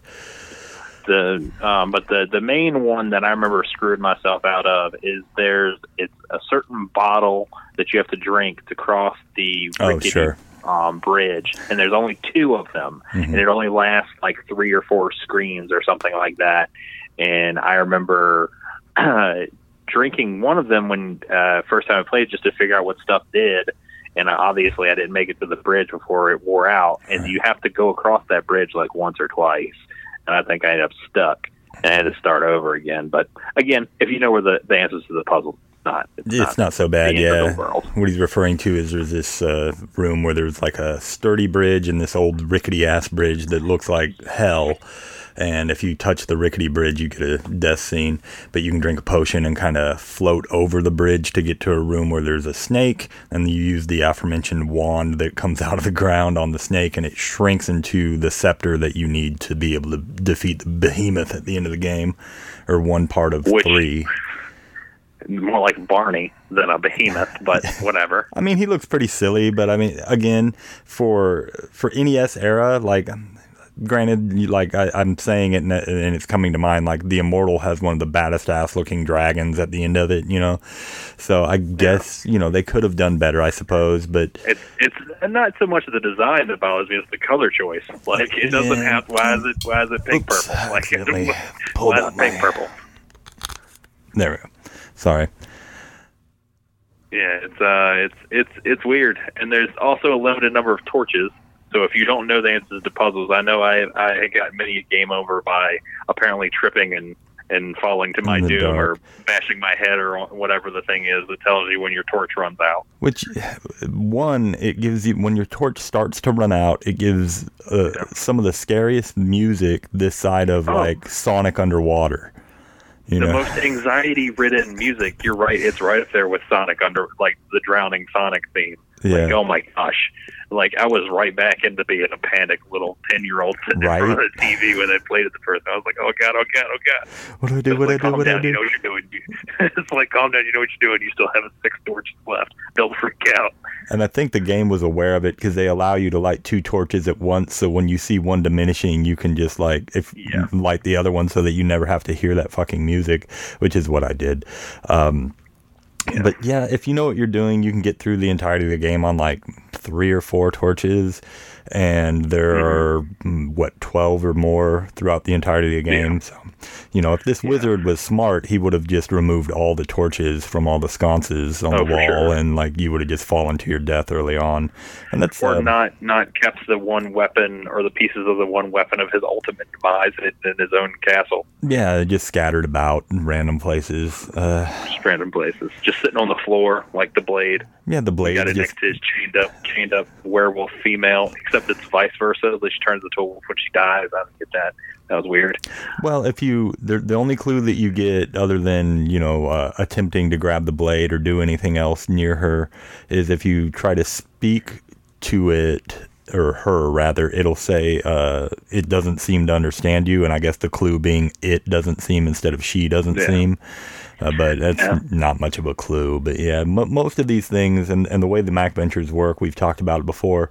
When you die, which is frequent, if you do, especially if you don't know what you're doing, you're just brought to the screen right before, and there's really no penalty involved. In fact, that's part of what makes trial and error. That's part of what makes the game fun, is all the like interesting wordings and stuff you get from the different ways you can kill yourself. And you can, on this one, you can use sword on self. You can use torch on self, and I think it takes 3 times, and finally you die burning yourself to death. It's like you shouldn't do that. You really shouldn't do that.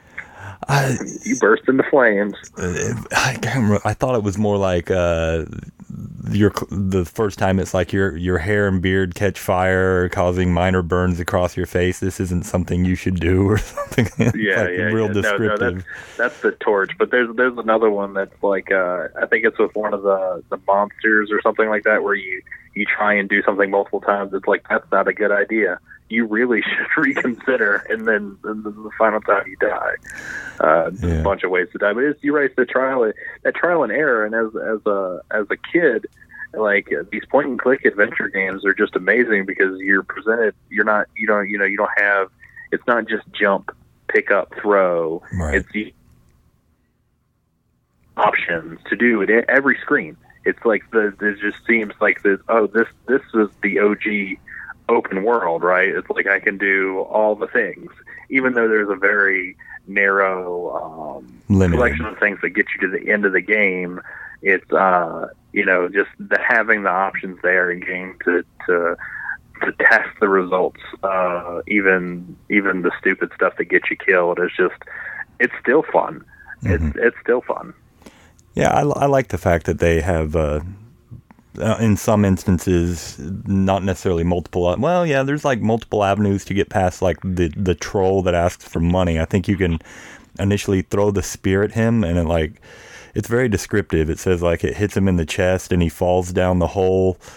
You listen for his body to hit the bottom, but never hear anything. And then the next time you come through, it's like all is forgiven, and he asks you for a coin again. It's just like, yeah, you can give him a coin. You can turn yourself invisible. That's the way to do it. Yeah. Yeah. Yeah, but just the fact that there are multiple avenues to actually get past him is great. And then, of course, the aforementioned Cyclops that's running at you. If you wait enough screens and come back, he's running at you again, and you have to hit him in the head again. And I think I discussed briefly on another show, you can stab him while he's down, and then he just won't get back up. And it's very descriptive. Stab him with the sword, yeah. It's like the blood rolls out of his neck and onto the grass or something. You're like, oh, kind of a creepy. Oh, the best is going to reach for the flute without the gauntlet on, like the acid slowly devours your hand. Like, oh no, that's terrible. Who would think that they would? Oh, let's just make a fountain out back in the garden and make it out of acid, and then float this flute precariously on top of this. Well, obviously, this warlock would. Yeah, Blaine, come on. And then immediately you use the flute to open a knot in a tree, because oh man, I love I like that part because it's in the same room. I don't have to go to another screen to use the flute. I just use it right now, get my shit, and leave. Yeah. Great. Like, why couldn't I just? I don't. Okay, it's an old game, and that's the way they worked. It was silly. The one that really used to hang me up is the sphere, right? Because you use the sphere to melt the lake and get the key, but you need the sphere back. Yeah. Like, it's like the one item you got to use and then get back. Mm-hmm. So you got to melt the lake and then take the sphere back. There's a few cool little puzzles in there that are fun. Yeah, the fact that they actually use an item twice, I always touted that as being interesting too, because I think it's the only one of the 3 outside of like maybe the gun in Deja Vu or something, which I don't really count, where you use an item more than once, because usually it's kind of a one and done thing. I think also key number 5 in Shadowgate you use on 2 doors, but I mean that doesn't really count to me. But yeah, the fact that you have to freeze the lake where this very silly man went swimming with no clothes holding a key and then died. and is floating. There's a shark in that lake. Like, There's a shark what was in he there. doing? And and then you have to freeze it so you can walk over to him and take the key out of his hand. I mean, it's great from like a visual standpoint because you see like this little comical, skeleton floating in the water and this shark in there and stuff, and you're like, all right, and that's kind of cool looking, but it makes no sense. Like, I get like hiding a key behind like shark infested waters, but just put it in like some kind of receptacle that floats or I don't know, anything on a little island, something like that, but whatever. And then you gotta throw your torch next to it to be able to pick it up again so you can throw it in the corridor of flames later on. There's this corridor, and the first time you enter, it's like it's too hot and it'll kick you right out, and you have to put this cloak on over your clothes, and that'll allow you to enter without immediately exiting, but you still can't go any further, and like this fire demon pops out. You have to throw the ice orb into the flames, and then it says something like, with the fire extinguished, the demon can no longer live and retreats or something.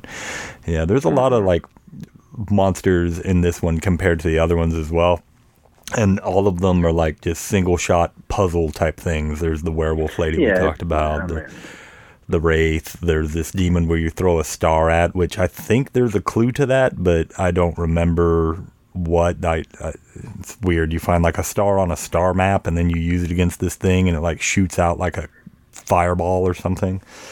Yeah, like a beam of light at a wyvern, and then there's a hellhound, and if you hadn't, you got to put the water on the hellhound. It turns out to be holy water. It's a very just gothic esque just castle with tons of just monsters in it, and I think that's what makes over the other ones. I wouldn't go as far to say this is the best one, because I'm with you. I really enjoy Uninvited as well. It's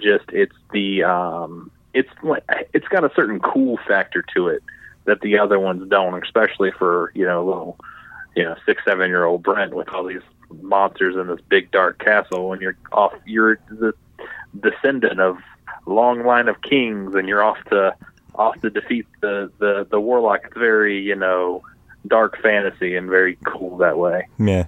From the opening scene as a kid, I remember being stuck on that with my friend for a good 20 minutes before we discovered that you had to open the skull to find the key, much like you and I would hide an extra key under a rock in our garden or something.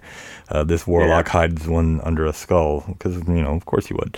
And then, you just go from there, going door to door, collecting torches and random stuff. And, it's great. I love all of them.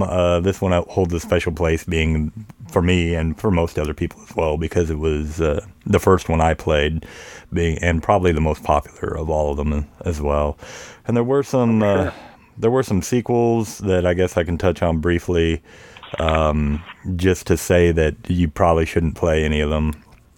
There was one for the N64 called Shadowgate 64, which didn't at all play like a MacVenture game. It's just a, I guess, like an adventure game, I guess you'd say. But it kind of plays like King Quest without like anything good that was in King Quest. It's really quite bad. And then there was also one on was it Jaguar CD or something, which I haven't had the displeasure to play, but I've read about, and I've heard that it was like really, really bad, like Beyond Shadowgate or something like that. Yeah, so, Beyond Shadowgate, I believe is what it's called. Yeah, I haven't had the pleasure of playing it either, but I have heard not good. Yeah, so I didn't bother. And the reason being is I think that the original company, I can't remember the name of the company, but the original company that made all these MacVenture games went under, and then their IPs got sold off to someone, and then someone was just whoring out the Shadowgate name, more or less, as you do, to try and make some money off something that was classic and good. Yeah, but I mean, itself, there's not a whole lot to the, like, what are you selling about Shadowgate other than, because it's a very generic type setting. I think it works in its place and its time when, it's like, okay, point-and-click adventure is a thing. Let's do it right. Let's do it with this style. And outside of that very small time bubble, like, I don't think the name even can carry a whole lot. There's not a whole lot of lore that you get out of the game. No, not really. Like it's you're a hero come to a dark, brooding castle to kill a warlock before you summon the world-ending monster. Like, and that is all you needed at on Nintendo or was it Apple One, Apple Two, or whatever these things were on. I believe they were on the Apple II, yeah. I mean, yeah, it had so much more story than 99% of the things that were available at that time. And as such, it was like this and the other two, Princess Tomato, Maniac Mansion, and like the original Final Fantasy and Dragon Warriors were pretty much all you had of things that actually had any kind of actual storyline. Some, I guess, might argue like the Ultimas and stuff, but those are pretty rough to me for the NES, and I wasn't much of a PC gamer at the time, so this was amongst the first games that, other than the initial read of a like what was in the instruction manual, and you read about, this is an adventure with Mario's trying to save the princess, and this is going on and that. In the book, it's actually on screen and it's unfolding as you play. As sparse as it was still, to me, so huge and eye-opening that games could be something other than jumping over the Goomba and trying to collect as many coins or whatever. 100%. Like, without point and clicks, I don't think I would ever picked up my first RPG, to be honest. Yeah. Like it's like I want to be in a world where it's telling me something, and like, just so you get that opening title card, and then you get to read where you're in front of the castle door, and it's like, all right, you're here, it's time to do what you're here for. And then you go in the front door and you get the two eyes, and he's like, the wizard has made a mistake, I will defeat you. And it's like, oh, it's on. Yeah. It's on, Warlock boy. Let's do it. Maniacal laughter echoes through the halls. Yeah, it's great. Yeah. Yeah, it's so good. It really is. And that's an excellent point you make regarding you probably wouldn't have picked up an RPG had it been for this, because it was the same for me. It was 100% this, Maniac Mansion, and Goonies 2 that led me to start playing RPGs to begin with. And then, very famously on your show, I talked about my first instances with Dragon Warrior, which was the first just complete RPG that I played through. And then, it was all over after that. And then I found, the other Dragon Warriors and Final Fantasy, and then Final Fantasy 2/4 for the SNES was really the coup de grace. That was what made me basically an RPG gamer. If I was playing something at that point in time, there was a good 10 years probably where, if it was at all RPG-ish, I was going to rent it and play through it, even terrible games like Draken and stuff, I would put at least 6-8 hours into before I would finally decide it was trash. So, yeah. I've kind of grown out of that, though. These days, it's games like this. It's harder. It's harder because, I mean, I think it's been an interesting discussion I've had recently in like Discord, Twitter, and stuff, where I put out there. I think Skits asked on our Discord, it's like, how many RPGs can you play at a time? And I think the general consensus is like, once upon a time, yeah, man, I'd play every one that I could put in front of me, and it's just. The time commitments got to be there now, and it's just like we just gotta. I mean, as you get older and you got more stuff going, you got to put more of yourself into it to be kind of like immersed. Mm-hmm. And it's just like you can't just like throw it all in there all the time like that anymore. You can't invest that kind of just that much of yourself at a time into a game. And RPGs take it, man. RPGs take it. I'm reminded of like the scene in Lord of the Rings where Gandalf says, "I have no memory of this," because if I am given a week between playtime, which is sometimes you just have a really busy week when you're an adult and you have a child, etc. If I take a week off of an RPG, I forget so much of what's going on in the story. That's basically me. I'm Gandalf right there. I have no memory of this, and if it doesn't have some kind of thing where it just tells you what's going on to recap, like I'm lost and I will quit playing a game at this point, unless it's for the show, and then I'll try and power through. But it can be tough. And if you're a long-time listener, you know there have been instances where I didn't finish the game because it's just like, you know, life gets in the way, and it's like, nah, there's no way I'm going back to this, because I would. It's happened to me so many times for my show where it's just like, all right, I'll start off strong first week on the new game. I'll play, you know, get 5-6 hours in, and then you're right, life gets busy, and if I don't play for a week and a half, like that suddenly becomes 3 weeks because I'm kind of nervous to get back into it because I know I'm not going to remember where I'm at. Yeah. It's like I'm not ready for the oh shit, I got to figure out what happened. Mm-hmm. And the first part of the game I was playing, it's a struggle, man. It's for sure. It's for real. And that's why I think I gravitate towards a lot of the older games like this, you know, things that are still adventures and things that are tried and true that I have memories of. Like you can drop me onto any save file on Final Fantasy 2, 3, Chrono Trigger, etc., anywhere in the game, and I'll know exactly where I'm at and what needs to be done based on what's in my inventory and what land I'm in and so on and so forth, because they're familiar to me. But because he's running out of storage space, man. Like that's already put in the memory bank, man. That's stored. Yeah, exactly. Yeah, it's funny to think, but yeah, you younger listeners, if there are any, I'm sure we have some. Eventually, you're going to run out of space for shit like that. It's weird. I can watch a movie now and enjoy it and laugh or cry or whatever it is, and then a year later remember only the sparsest bits of it, but yet I remember every bit of the Goonies despite I haven't rewatched it in 10 or 15 years, or every bit of, you know, basically any movie from my childhood, you know, The Sandlot or whatever. It's like I know the whole movie by heart, even though I haven't seen The Sandlot in 20 years, and I can quote that thing up and down. You know, I remember characters' names, Wendy Peppercorn, and, you know, just silly shit that, why would you remember that as well? Because it was a part of my youth. But yeah, so anyway, we have mentioned your show multiple times. You want to give people that may, for some reason, not know about what show it is that you do? Me and my buddy Nick, we do a show called The RPG Show. I think find us on iTunes. It's we just talk about RPGs. We rate, review, and talk about RPGs. That's our shtick. We just finished recording our Kingdom Hearts review and talk about a pile of salt we unloaded from Discord on that one. Oh boy.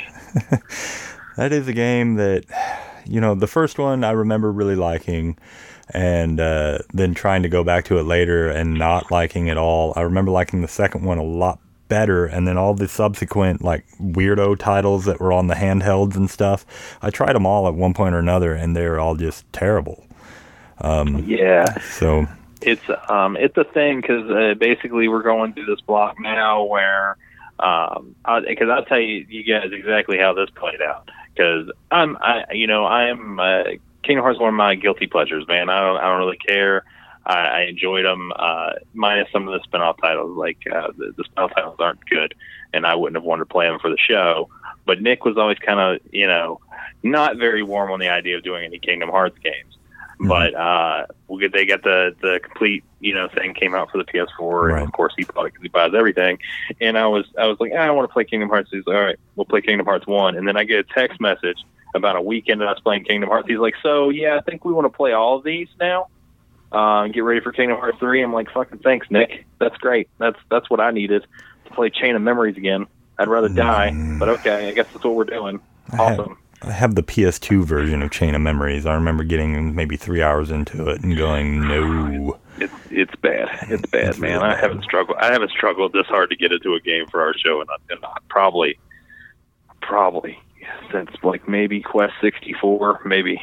Yeah. Maybe Star Tropics. I don't know why you guys are nuts. You always feel like you have to actually play through the game, to which my reply is no. Once I've played, like, what did we do? Xenosaga, or no, whatever the one is for the Xenoblade Chronicles.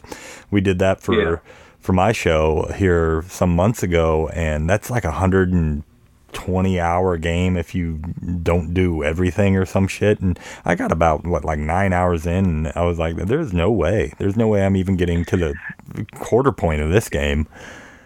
Well, here's the thing. Like, it's kind of one of my goals when we set off to start the show. Is like I wanted to beat as much of every game as possible. Like I didn't. Sure. I mean, if we don't beat everything, that's fine. Like that's really okay. But like I don't want to be not finishing half the games that we play.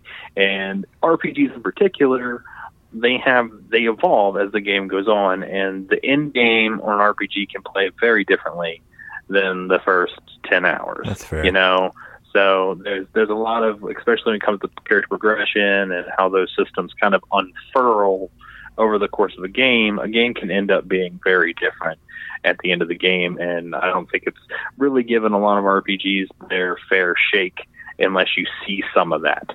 Now, you ain't got to see all of it, but you kind of got to get a feel for all of it, and it's just, we're stupid, I guess, is what I guess that boils down to, is we're crazy people. Yeah. We like to self-inflict pain. Sure. But there's a level of fun to it. I'm not going to lie. There's a little bit of fun of being like, oh shit, we're reviewing it next week, and I got 20 hours left to play. Can I do it? Right. It's a little bit of fun to it.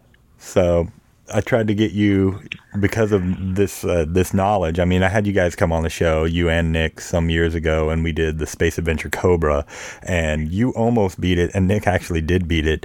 And this is one of those times where I was like, nope, and I spent maybe 3 hours on it, and I owned the game.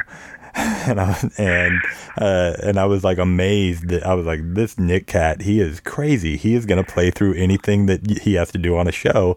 And so last Christmas, I sent you guys the Fairy Tale Adventure, because that is very famously like this hard to get through as fuck RPG, where you have these three brothers, and my understanding is like, you play as the first brother and try and do everything that needs to be done with that brother, and then if you do it right, it'll go to the second brother. That, or you can play as the first brother, die, and then it'll go to the second brother, and the game will continue, but you won't be able to beat the game because the first brother died. But it doesn't tell you that anywhere, so you could just play through the entirety of the game, the rest of the game, not knowing, because one of your characters died, that it's unbeatable in an unwinnable state now. So I was really looking forward to hear all the cussing and the hating of me for having made you play through this game, and you guys just didn't do it. You just pretended like it didn't exist. Well, you didn't exactly pitch us on it, okay? Like at that point, we were in the thick of it. It's not like we were itching for a bunch of recommendations on stuff to play. No. Like we were in a like a pile, like tits high, of games people wanted to play. So it's like we got to start sorting through that. And Nick, he's a madman, because he beat Kingdom Hearts twice. He's already beat Chan Memories twice, and getting ready to get started on Kingdom Hearts 2. So the kid's a madman. Well, he doesn't have he gets to just play games all the time. That's what he does. Like he doesn't have the kid thing going on yet. Like it's I could do it back in the day, like pre being married, pre having kids. I think I could have competed on that level. I don't think I could. Just life.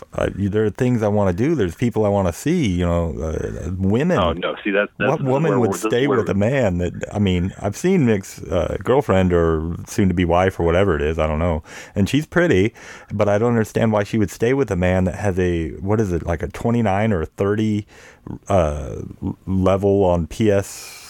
Whatever it is, it's like, that's fucking ridiculous. I saw that, and I've befriended some people that are like famous YouTube gamers and stuff, just to like follow them and stuff. And Nick is the highest of all the friends I have on my friend list. Yeah, no, I mean, well, the RPG show wouldn't have happened if I couldn't get Nick on board. Like Nick was my guy. It's like, if we're gonna do this, I need somebody that's got the knowledge. Like, he was the guy, right? Yeah. He's the straight man and the duo that comes with all the information. Sure. Like, And he's such an enigma to me. He's either like, if I lived in the same town as him, he would either be like my absolute best friend and I would love him to death, or I would hate him. I'm not sure which. No, it would be both. It would be both. That's how that works. Yeah. That's how it works. It's like Nick's your friend today, and then he says, then he's not the next day. That's just how he works, man. It's all good. We gotta love him, right? I think I do fall on the side of I actually like him at this point. All the jokes we made about him early on the show and stuff aside. He talks a big game. He's the nicest guy. Like in reality, he's the nicest guy, whether he wants you to believe that or not. Right on. Like, so Yeah. it's all good. But yeah, Shadowgate, man, love fucking Shadowgate, and it's a shame like that. And of course, I have to give you heat. You guys do a horror game every year. You come out with some BioShock Infinite. What's that? Well, to be fair, or not to be fair, to a little like some defense on our part regarding that. I mean, the first two BioShocks I would label as horror games. I mean, splicers are freaking terrifying. There's that scene in the first BioShock where there's that guy just like locked in a room and he's singing "Jesus Loves Me" slowly, and you just hear that as you walk. Oh God, it's terrifying.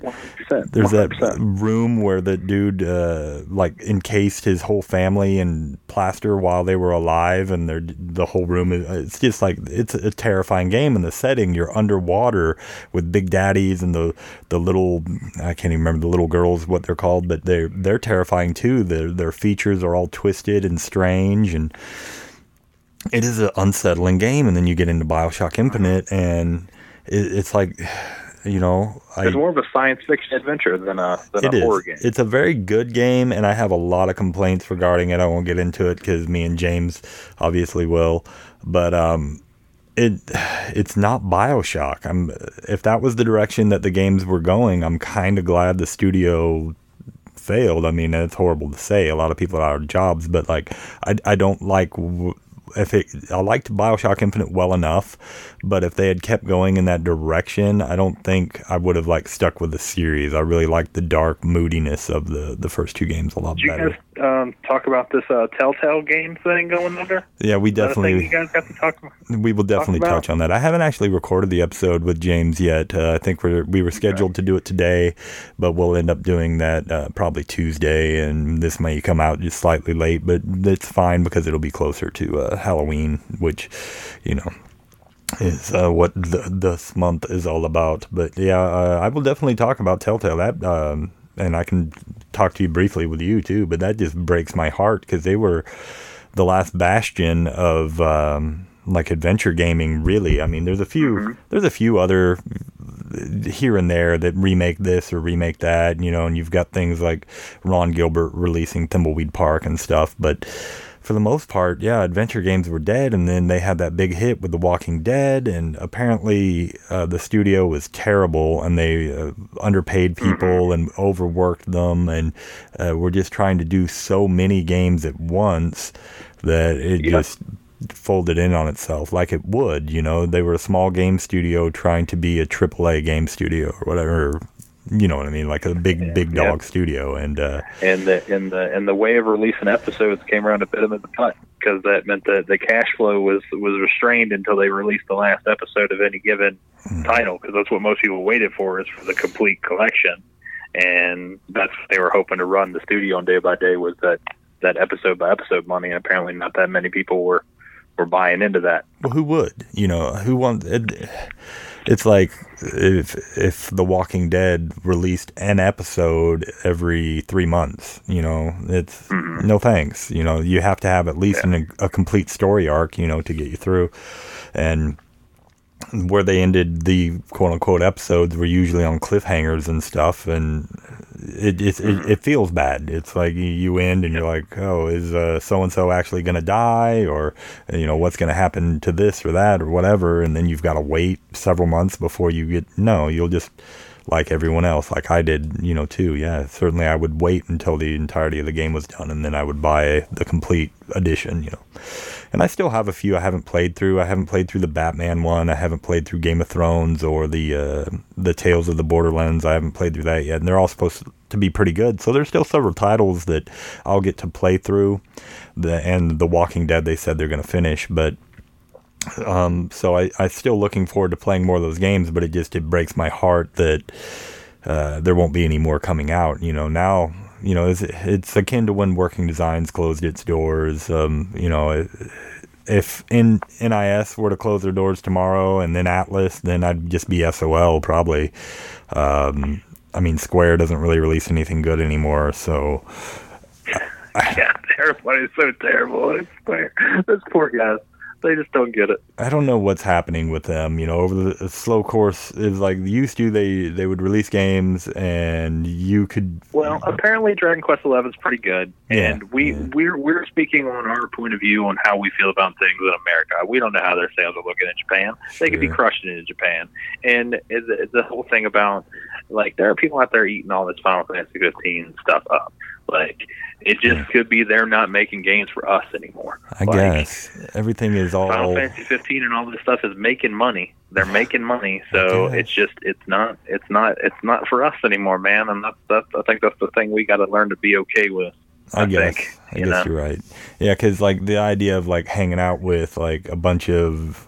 They just look like Jersey Boys or something, and that's your party. And it's just back in the day we had party diversity. You had, your girl summoner and your guy knight, and everyone was so different. Oh, look, there's a karate fighter and whatever, and then they just glom them all together, and they're just some assholes that look like they could be in a boy band or something. Like, I have no interest in that at all. The gameplay could be fucking stellar as hell, and I've heard it's not, but it could be, and I would still be like, it's this one of the reasons I hate 8 is because when your best character is a white version of Mike Tyson. I mean, he's the most unique character, I guess, is a guy with a face tattoo that like punches and kicks, I guess it could be argued that the teacher with or when the best way to play your game is to not play it. That's my sole problem with 8. Yeah, it's the best way to play a game is to not play it.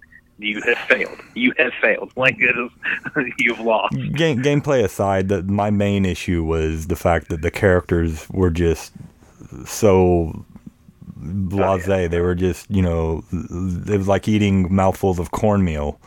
I'm like, oh yeah, another just human with whatever. It's like it squalls like your typical emo teen, and then everyone else in the game is just like a stereotypical teen, and then you have a teacher who might as well be a teen, and I mean, none of them. Oh yeah, and we've all forgotten about our memories except for one guy who remembered but didn't want to say anything because it was fucking awkward. Are you shitting me? Don't even get me started on the. I'm just saying, it's just they could have thrown in a couple of characters that were of a different race or, just whatever, but because everyone was just spoonfuls of cornmeal, like I said, it was just hard. The story didn't keep me going. There's no color or vibrancy to the game. It's like one of the most there's nothing fantastical about 8 or 15 for that matter. Like, they're not what I got. Yeah. It's 15's got it's got a spectacle to it, but it's not like they're missing like that colorful, vibrant thing like that every other Final Fantasy that is good has. Mm-hmm. Like it's I don't know. It is what it is, Blaine. Yeah. But I tell you, if anybody listens to you is not listening to me, then you listen to the sound of my voice right now. Like, they need to stop making you guys play RPGs, you poor souls. Like, I understand the struggle. And you guys are way busier than I am. And, you guys should play some more stuff that's not RPGs, man. Don't listen to them. Play what you want to play, man. Yeah, well, I'm sure the BioShock episode is going to be great because you have to slog through some RPG you don't have time for. Play some cool stuff, man. We definitely will. It took about 6 to 10 hours to get through BioShock. That was no problem really to do in a month. But yeah, when everyone's like, hey, I put out the choices, and I did add RPGs to most of them because I am on a show called the RPG or the Retro RPG Show. I'm an affiliate with them, so I wanted people to have those options. It should have dawned on me that of course they're going to pick all the long RPGs over the other options, and so that's what happened. And we ended up with a bunch of them on our list. But to be fair, it's taken us almost 2 years at this point. It's like a year and a half in since we've done that list. We only have 3 more to do, and only 2. No, all 3. Yeah, all 3 are RPGs. So we'll probably sparse those out. I think we're going to be doing Phantasy Star 4 finally next. We're probably going to get Alex to come in on that show with us, and that's a relatively short. So it's like a 20-hour RPG if memory serves. so that shouldn't be too bad. And that's a cool little game too. So oh yeah, for sure. That's, it's not some behemoth of complexity like these modern ones are. Well, some of the older ones too. I mean, Jesus Christ, there was like the PS1, PS2 era where the whole thing was like 100 hours of gameplay. Oh, and you're like, oh, okay. Yeah, PS1, thanks. PS2. Like, I'm talking about before that. Like, let's go before PS1. Once they could fit that shit on a disc, they got crazy. Yeah, for sure. Yeah, they just didn't have the room back in the day, which was perfect. Yeah. I want my RPGs to be around 20 to 40 hours at most. But yeah, like the other two games being Shadow Hearts and Mario and Luigi Partners in Time, I think, or Superstar Saga, which both of those are also relatively short, with Shadow Hearts being slightly longer, but we'll get to them eventually, good listener. And unless you have anything else to say, I think we pretty much covered Shadowgate. I mean, the length of time we've been talking, we could have beaten it easily, so not much of a game. No, we talked about the game longer than it takes to get the game. But yeah, no, I don't have anything to add on Shadow Hearts. And if you guys ever need anything you want to talk about, because this is obvious, I'll talk forever. I'll talk about anything. So if you guys need some filler stuff while you work on some of them RPGs, you want to talk about something, absolutely. Just give me a ring. And one of these days, I still have in the bank, I made up a whole Jeopardy thing to do something with, and it's all game related questions. And I think it'd be really cool to do that with either you and Nick and a guest, or you, Nick, and James or something, or whatever. That'd be really fun to do, or something of that nature. But I've got one. Man, it's made up. It's your game. You just tell me. We'll make it work, man. Yeah, and that's been so long ago that I've made the Jeopardy page. I saved a link to it that I've literally forgotten some of the questions and stuff. So it'd be a surprise to me too. So. Anyway, but yeah, listen to Brent and Nick over at the RPG Show if you aren't already. They do God's work over there. And thanks for coming on and talking about Shadowgate, bud. Yeah, man. Thanks for having me. All right. Well, until then, keep it retro. We'll see you next time.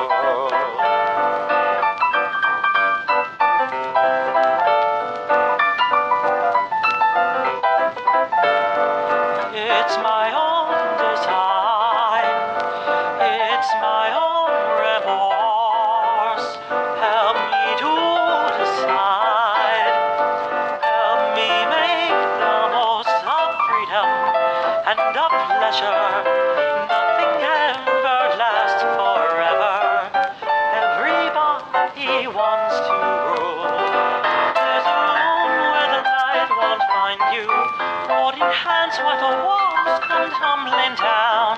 They do